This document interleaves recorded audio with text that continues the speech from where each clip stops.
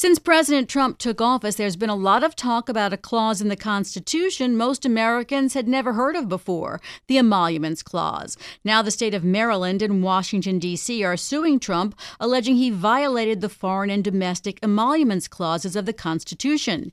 Here's District of Columbia Attorney General Karl Racine.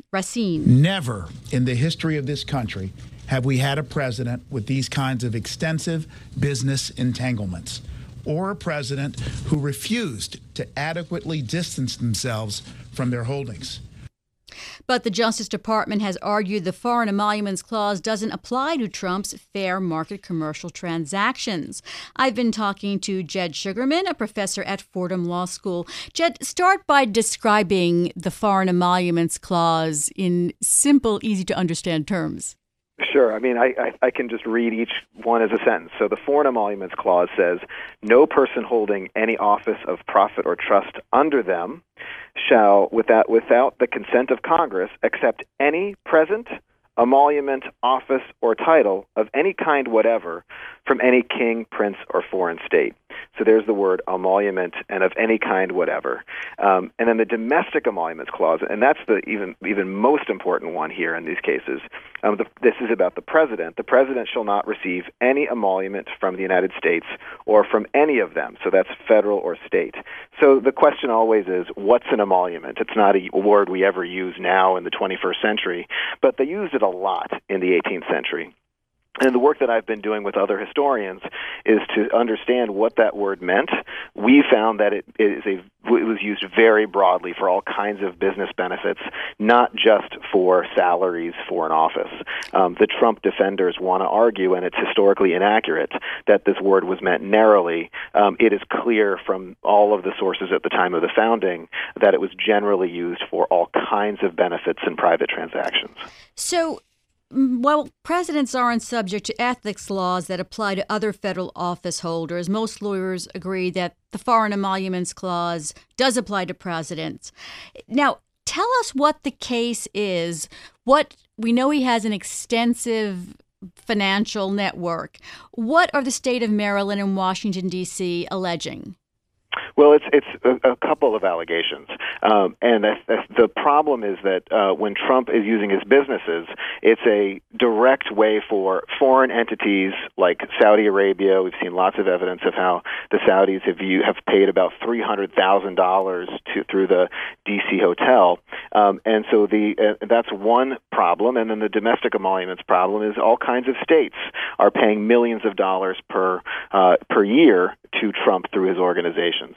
So the concern for Maryland and for Washington, D.C. is that not only are their citizens being disadvantaged by Trump using his office to attract business, that creates a competitive disadvantage, an unfair disadvantage for their citizens, but it also weakens the states. We know that California's pension and New York's pension, Texas is using its pension to send millions of dollars to Trump. That disadvantages the states with regard to each other. And you have foreign countries who are getting an advantage over not only citizens but also states in being able to exercise control and influence. So the other key point here is that Supreme Court precedent establishes that the states have a special role. They've called it a special solicitude in our federal system, and that they need to have the power to get into court to be able to protect themselves. And so under those precedents, one is called Massachusetts versus EPA, that establishes that these states can get in to court and defend themselves. So, Jed, this is the second lawsuit over basically the same issue. Citizens for Responsibility and Ethics in Washington already filed. So what has the Justice Department's response been?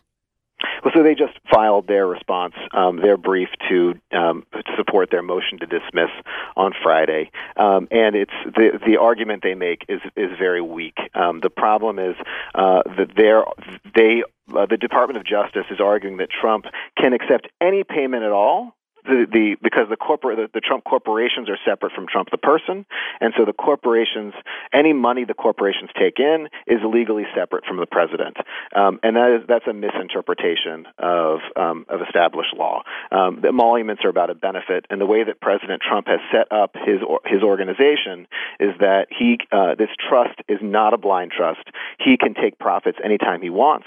He can disband the trust, revoke it at any time, and he's the sole beneficiary. So it's clear that any payment that comes from California or that comes from Saudi Arabia or from other countries is a benefit directly to President Trump, and that's what the emoluments clause was meant to address. In about 20 seconds, what's the solution if they win this case? What happens? Well, I think the easiest solution for Trump is actually quite easy. If he just put the company into a blind trust or completely handed it over and separated it from himself, that'd be simple. It's actually quite amazing that he is enduring this unforced error in this controversy. It just shows, I think, how committed he is to being able to use these corporations for his personal benefit. We will see if that ever happens. Thank you, Jed Sugarman, professor at Fordham Law School.